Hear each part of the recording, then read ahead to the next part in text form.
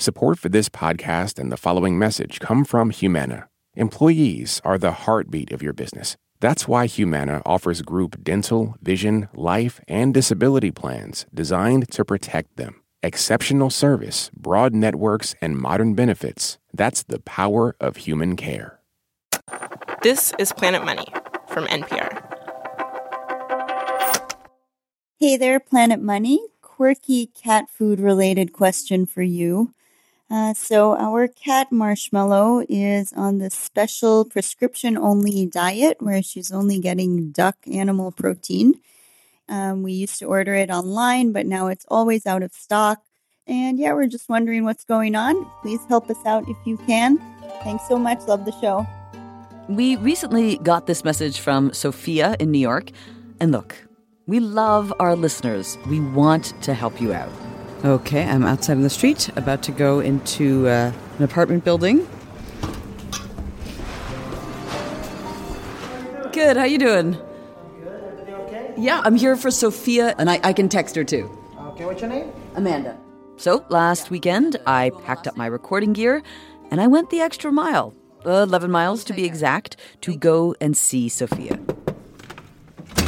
Hi, Sophia. Hi. How are you? Do you want to come in just for a second? Sure, is that okay? Yeah, I won't stay long. Please come on in. When we heard that Sophia couldn't find Marshmallow's food, I called pet food companies and industry experts, all sorts of people to find an answer. All right, so I brought you the answer to your question. Okay. Okay, so Royal Canin Customer Service says production on the duck wet food is paused. Pause. Okay, no pun intended. They do hope to bring it back. Okay. And that it's a raw material shortage, and that the issue is specifically duck liver. Really? Duck liver. That is what's in Marshmallow's wet cat food. Now, if you don't want to hear about meat production, tune out for about 30 seconds. Pet food has been having all of the issues. A glut of pandemic pets, which has increased demand. There have been raw material shortages, supply chain disruptions. And I spoke with a woman who runs a duck pate company, and she said that because duck livers are inside the duck, that's the problem. It's the extra time and labor to take them out. So it's not worth their time, all the labor issues. They don't want to bother taking out the duck livers. They just want to sell the duck. The whole duck. The whole duck. So the duck livers, and this is her expression from the duck pate woman, have been put on the chopping block. So no duck livers, hence no duck liver cat food for Marshmallow. That was the answer. Now, my visit wouldn't be complete without the traditional sharing of NPR swag. This is for you, and this is for Marshmallow. Ooh, you get a present? There you go. Thank you. Marshmallow, it's a duck. I did think about bringing you raw duck, but people said that'd be gross. Well, Marshmallow would have loved it. Hello and welcome to Planet Money. I'm Amanda Aronczyk. If it wasn't already clear, we mean it when we say that we love hearing from you. And because it is that giving thanks season, we want to go the extra mile for you. To not just answer your questions, but to, show up at your house, knock on your door, and present you and your pet with the answer to your question. Today on the show, questions and answers about full employment, heavy shipping, seizing crypto, Taylor Swift, and our own Planet Money celebrity, Microface.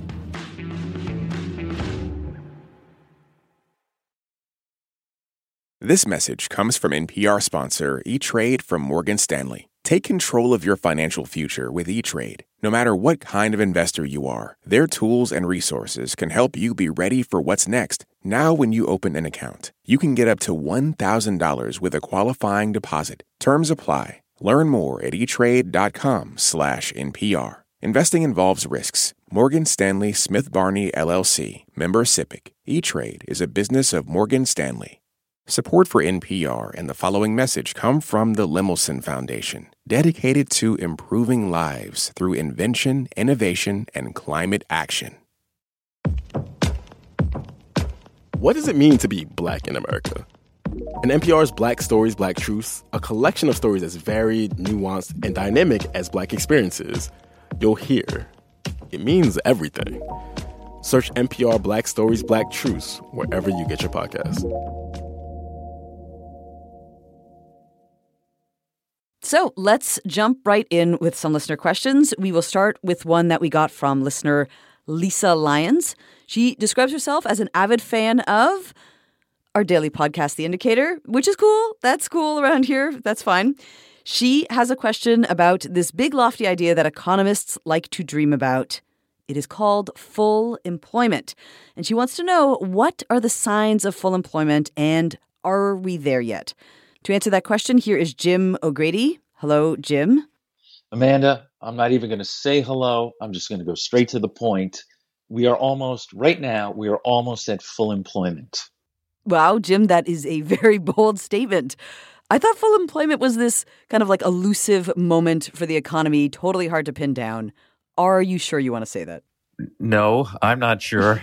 But Professor Jay Zagorski said that to me. He's a senior lecturer in markets, public policy, and law at Boston University's Questrom School of Business. Why did you call him? Because he studies personal wealth and why it differs among us. And, for most of us, a large part of our personal wealth depends on having a decent job that pays fairly well. And that just becomes easier when the country is at full employment.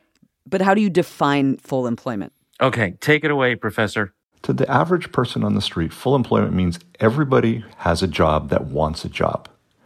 We're not at that level. Okay, fine. What would the level be then? So this is when I went to one of my specialties. I asked a very dumb question. I said, wouldn't full employment be when the unemployment rate was 0? The unemployment rate has never gotten to 0%. In the absolute best times, during the middle of World War II, the unemployment rate fell to 1.2%, which was its all-time historic low since we've been keeping records. And we never get to 0% because there's always some sort of mismatch. There's always some friction in the labor market. Someone leaves their job and is unemployed while taking their time to get a new job. Right. Or someone's waiting until just the right job comes along, that kind of thing. Okay, so let's get to it then. How do economists define full employment? It's this particular state of the economy. It's very important. When everyone who wants a job has one, and there's so little slack in the labor market, those two conditions can then speed up inflation. Explain that a little more. How does that happen? Because as unemployment falls, labor starts to get scarce and employers start competing for workers. Here's Jay's example of that. Lots of restaurants can't find workers. So what are they doing? They're boosting wages for waiters, waitresses, cooks. When those wages are increased, many times firms try and pass on the extra wages to their customers, and that causes inflation. Yeah, so if you're a worker, it's great when companies are jockeying for your services by raising your wages. But when that becomes widespread, companies all over the place start passing on the costs in higher prices. Hence, inflation. Yes, the Federal Reserve cares so much about that magic full employment moment because that's the threshold between things getting better for workers when they have leverage, can negotiate better conditions, better wages, and this other moment when the inflation caused by those very rising wages becomes a real threat. But of course, we are already seeing high inflation. Because, Amanda, rising wages is not the only thing that causes inflation. Jay says the main culprit for our current spike of inflation is, ready? You've heard this before, bottlenecks in the global supply chain. Yes. Yes. I was there with you. If only there was a Planet Money episode about this subject. We'll work on some. Okay. So shortages drive up prices. That's what we're seeing right now. And now here comes full employment, good for workers, but it could speed up inflation even more. And this could end up a problem for the exact workers who benefit from full employment. Right. They're being paid more, but everything costs more. So it is this balancing act for the government. Yes, exactly. If you like the workers getting more money, you want full employment. But you don't want prices to rise faster than those wages, because then their buying power, also known as their real wages, actually goes down. So the guy you spoke with, Jay, he says that full employment is just a couple of weeks away. That's right. But it's the job of the Federal Reserve to identify this threat by looking at all kinds of metrics, the unemployment rate, inflation rate, so on. And then What? What do? They decide whether or not to slow down the economy? I, Amanda, went to great lengths to try to convince Jay to do a role play where he became chairman of the Fed, and I'm a U.S. senator grilling him at a hearing about what he was going to do to rein in inflation. Here was his reaction to that proposal. Oh, this is a nightmare. Is role-playing with you the nightmare, or is being the Fed chairman the nightmare? It's being the Fed chairman. Because Jay is an academic. He'd rather analyze the problem than be thrust into the spotlight and be told to solve it. Jim, thank you so much. Thank you, Amanda.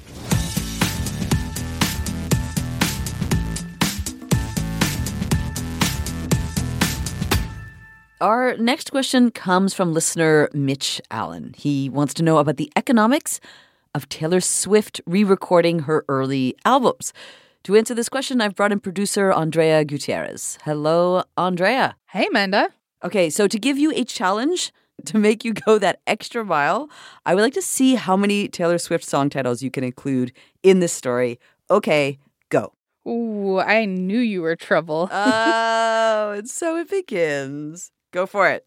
Okay, so Taylor Swift has just dropped her second re-recorded album called Red, originally released in 2012 when she was 22. Mm-hmm.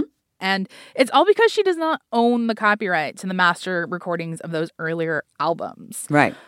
It is a long, treacherous story, but Taylor tried to buy back her masters. Her old label was like, we are never getting back together, and would not sell them to her. And the thing is, whoever holds the copyright to the masters, those people know all too well they have something really valuable. All too well, huh? Mm-hmm. Okay, keep going.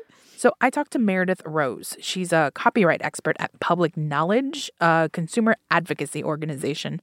And she says that copyright for songs is not just one thing. Copyright is more like a box of matches. You know, one match in it is going to be the right to reproduce a work. A different match is the right to distribute. A third match is the right to publicly perform. So there's a bunch of sub-rights that are all lumped together under this heading of copyright. So I don't really get this like box of matches thing. I don't get what's her point? Her point is that people assume that like copyright is just like one static thing. You own a thing, right? But actually it's a whole suite of things. There are different matches that you can strike and actually like use for whether it's distribution, whether it's reproducing something, a recording, it's licensing it like for a TV show or movies. These different things, of course, they lead to the potential to make money. Okay, got it. Okay, so the copyright for the masters, not just one match, it's a whole box of matches. Right. But here's the thing. Meredith told me there's actually 2 different copyrights for each track on an album. There's the copyright accorded to the songwriter for the underlying composition, and then there's the copyright that is accorded to the recording artist for the actual sound recording. Okay, so Taylor is both a songwriter and the recording artist on her songs, right? That's actually 2 boxes of matches on each song, 2 copyrights. So what she's doing is using the copyright she does own, let's call it her songwriter box of matches, to create new masters that she also owns. That's a whole new box of matches. Those new masters, the re-recordings, they're a new holy ground that her very dedicated fans may listen to instead of the old ones that she doesn't own.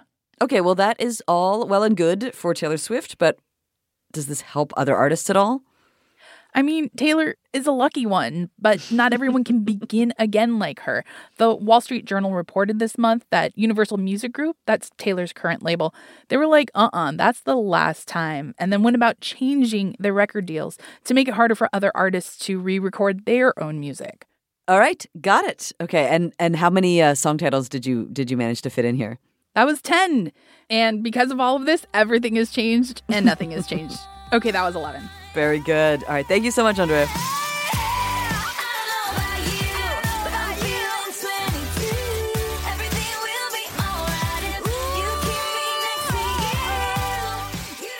Our next question comes from Mike in Chatham, Illinois. Hi. I just bought and sent to my son, who is stationed in Texas, about 8 pounds worth of stuff from Amazon with free shipping. If I had bought locally and mailed it myself, the shipping cost would have been about $30 via UPS and more through USPS. How can Amazon and other online retailers mail heavy items at seemingly no cost? To answer this question, I have brought in Waylon Wong. Hello, Waylon. Hi, Amanda. This is a great question because it is a reminder, especially as we head into holiday shopping season, that there is no such thing as free shipping. The price of shipping is almost always built in. Free shipping, it is a myth. It is. Now, Amazon, being such a behemoth, delivers most of its own packages. They have their own vans and contract their own drivers. Right, but there are retailers out there that use FedEx, UPS, and the good old post office like the rest of us. So how do they get a good deal on shipping that they make it feel like it's free to the customer? We decided we were going to investigate this question together. We set up an experiment. I ordered a 15-pound bag of dog food as well as a couple of treats from Chewy.com, and I got free shipping because I spent more than $49. Right. And then I bought a 15-pound bag of dog food from a pet store in suburban Chicago where I live, and I mailed it from my local post office to you in New York. Excellent. Can't wait. Okay, so let us start with my Chewy order. Do you know how much did Chewy pay to send me my dog food? Well, they wouldn't say, but I was undeterred. I called a couple of shipping experts and learned about 2 ways that big companies like Chewy get their shipping costs down. First, they get special rates, because they're buying in bulk. Right, of course. We regular folks, we do not get this bulk discount. Nope. An individual person or a very small business pays sticker price. I talked to Josh Taylor, a consultant with a company called Shipware. He says these sticker prices are listed in long and detailed guides. UPS and FedEx have rate and service guides that are, 200 pages long each, full of hundreds of surcharges that could be associated with anything with dozens of services. There's a surcharge for a shipment that can't be stacked vertically. There is a surcharge if the delivery driver has to wait. An excessive tracking request? Well, that's another surcharge. What's excessive? Check the terms and conditions. My least favorite one is UPS has a surcharge for charging you a surcharge. If they measure your package and they say that it's bigger than you said it was, well, then they're going to change the weight, which might, cost you more. And then they're going to charge you for having to have had to change the weight. And pretty much everything in that book is negotiable. Josh says that between this ability to negotiate and the bulk pricing, the big retailers end up paying half or sometimes even a quarter of the sticker prices listed in these guides. The second advantage large companies have is they have fulfillment centers scattered all over the country. This way, packages don't have to travel as far, and this makes shipping cheaper and faster. Even with just 3 fulfillment sites, if you have one on the East Coast, one on the West Coast, and one somewhere in Texas, you can probably hit 90% of the U.S. population within 2 days. We regular folks, we have to pay the distance from our local post office. So in the end, we get the worst deal. We pay the highest rate. Let me get my receipt for shipping you the dog food. Mm-hmm. Okay, so I did Priority Mail 2-day. Thank you. You're welcome. And I paid $48.55. Just for the shipping. Just for the shipping. And I spent nothing on my shipping. For me, it was free. Yes, and that is what the retailers want. They know that online shoppers demand free shipping. They will go elsewhere if they can't get it. So even now, when goods are costing more, a lot of retailers are still absorbing the cost of shipping to keep customers happy. Got it. Okay, well, thank you so much, and thank you for the dog food. Bon appetit. I will not eat it, but my dog will. Coming up, we answer the number 1 question from listeners. Seriously, a lot of you asked us the same thing. That is after the break. This message comes from Capital One, offering commercial solutions you can bank on. Now more than ever, your business faces unique challenges and opportunities. That's why Capital One offers a comprehensive suite of financial services, all tailored to your short and long-term goals. Backed by the strength and stability of a top 10 commercial bank, their dedicated experts work with you to build lasting success. Explore the possibilities at CapitalOne.com/commercial, a member FDIC. Last year, over 20,000 people joined the Body Electric study to change their sedentary, screen-filled lives. And guess what? We saw amazing effects. Now you can try NPR's Body Electric Challenge yourself. Listen to updated and new episodes wherever you get your podcasts. Hey, Planet Money. It's Bianca Briola from Raleigh, North Carolina. And I heard about this multinational drug bust called Dark Hunter. The bus seized a whole bunch of cash along with drugs. They also seized a whole bunch of virtual currency. What happens to that? Thanks, Planet Money. To answer that question, I brought in Dave Blanchard. He is a producer at Planet Money. Dave, what can you tell me about this question? Right. So in a lot of ways, they just kind of deal with it like any other asset that they seize. They usually will auction it off or find some other way to sell it. They'll make a little money. And then often they'll use that money to compensate victims, or sometimes they'll keep it for themselves and fund things like trainings or equipment, that kind of thing. So that is the answer to that. But I think a lot of people have this idea that it's like really anonymous and it's the preferred currency for criminals. So how does the government figure out how to connect the person to the crypto? So we reached out for official comment on the case that Bianca was asking about, this Dark Hunter case. And this was a multi-continent drug bust. It resulted in 150 arrests and, seizure of the drugs and the money, which came in both cash and cryptocurrencies. The officials wouldn't comment on the methodology and operations used in this case. So instead, I called up an expert on the subject. Her name is Suzanne Lynch. She's the director of the Financial Crimes Program at Utica College. We can trace some of the cryptocurrencies, whether it's Bitcoin, Dogecoin. There's a number of different ones because remember, in theory, crypto is supposed to be very transparent. The whole idea of like Bitcoin, for example, is that there's this permanent record of every transaction ever that is totally public. Anyone can see it. And so there's this perfectly detailed log of what is going where in the Bitcoin universe. But it just doesn't show you who's using it. So instead of it being this anonymous thing, a lot of people refer to cryptocurrency and Bitcoin as being pseudonymous.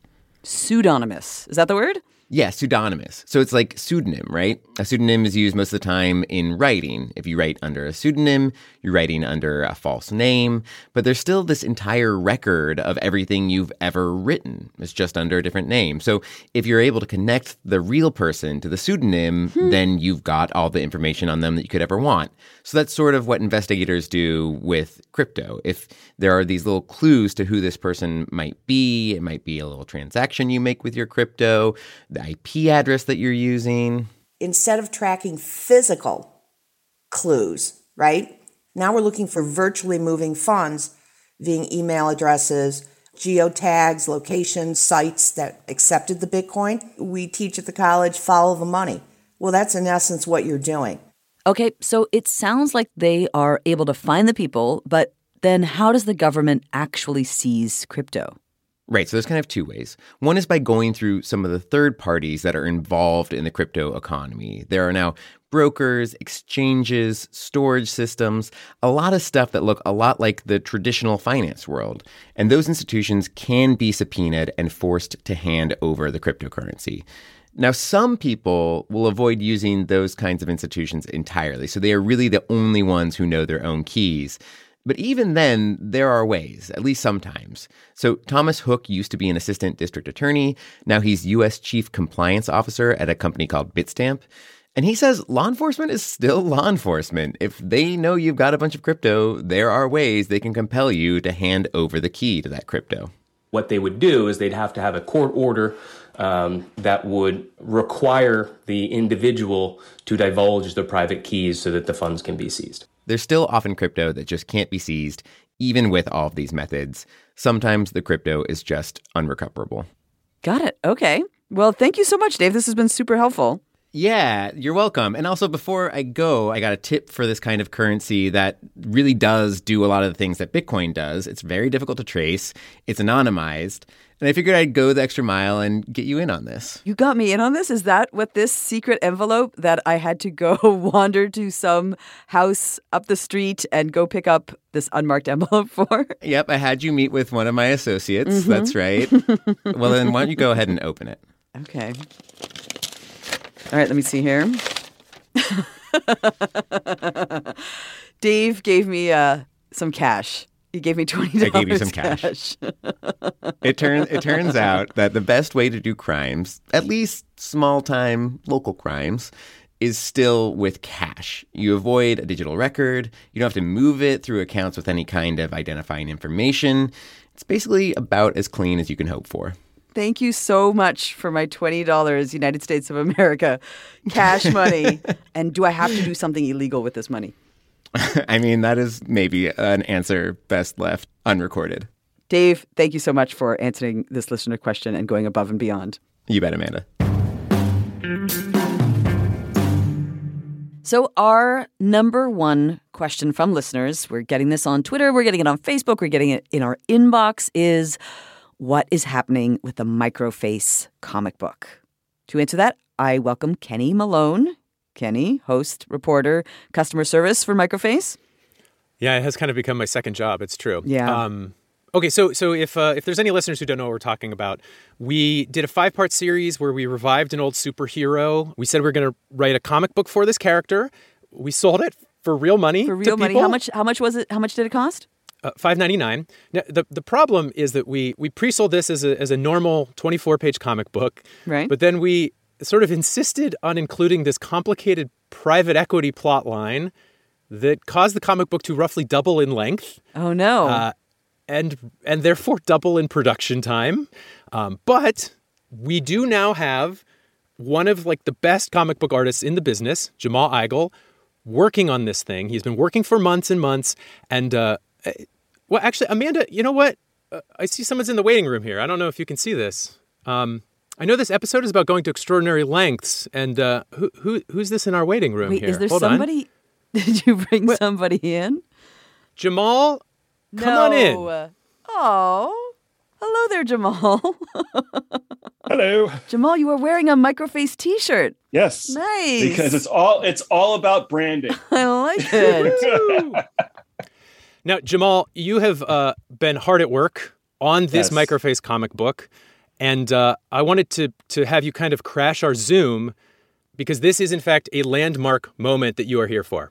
Yes. So I am literally, as we speak, drawing the last story page of the mysterious Microface. No, prove it. Prove it. Yes. Prove it? Okay, hold on. Can you see it? Look at that. We are looking at the last page of the Microface comic book.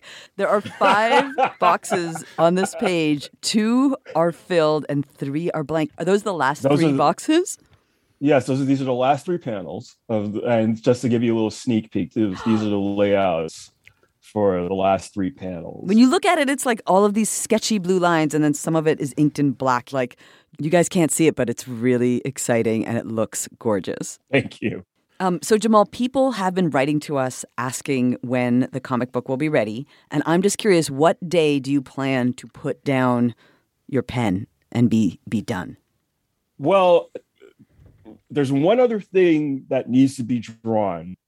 So technically, tomorrow will be my last illustration for this book for the time being. I mean, I think one of the things that most people who aren't that familiar with comic books don't understand usually is that the drawing of comics is a labor-intensive process. You try to shoot to do a page a day.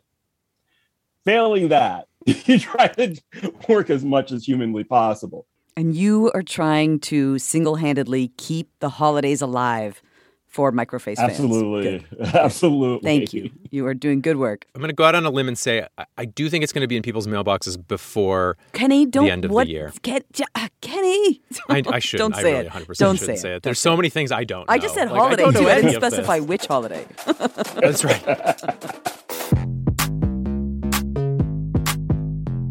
Speaking of the Microface comic, we will post some of the comic art on Twitter and Instagram, and you can still pre-order the comic book at a discount because it is still pre, but not for much longer, hopefully.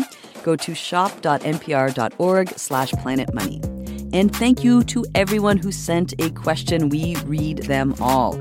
Email us at planetmoney@npr.org, or we are also on Instagram, Twitter, Facebook, and TikTok at Planet Money.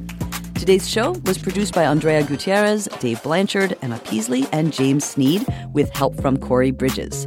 It was mastered by Isaac Rodriguez, and it was edited by Planet Money's supervising producer, Alex Goldmark. Louise Story and Ebony Reed are our consulting senior editors. Special thanks to Alexander Grosinger from Alexian Pate, Emily Kerr, Star McCown, Barry McWhorter, Michael Plunkett, and Mary Emma Young from the Pet Food Institute. I'm Amanda Aronczyk. This is NPR. Thanks for listening.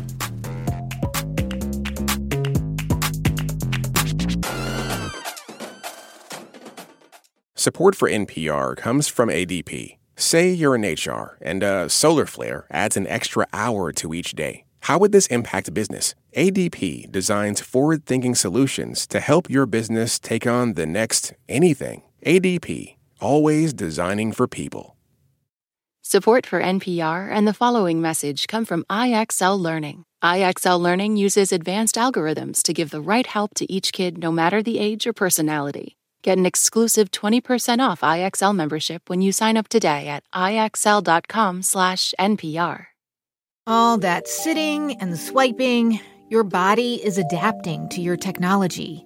Learn how and what you can do about it. I really felt like the cloud in my brain kind of dissipated. Once I started realizing what a difference these little breaks were making, there's no turning back for me. Take NPR's Body Electric Challenge. Listen to the series wherever you get your podcasts.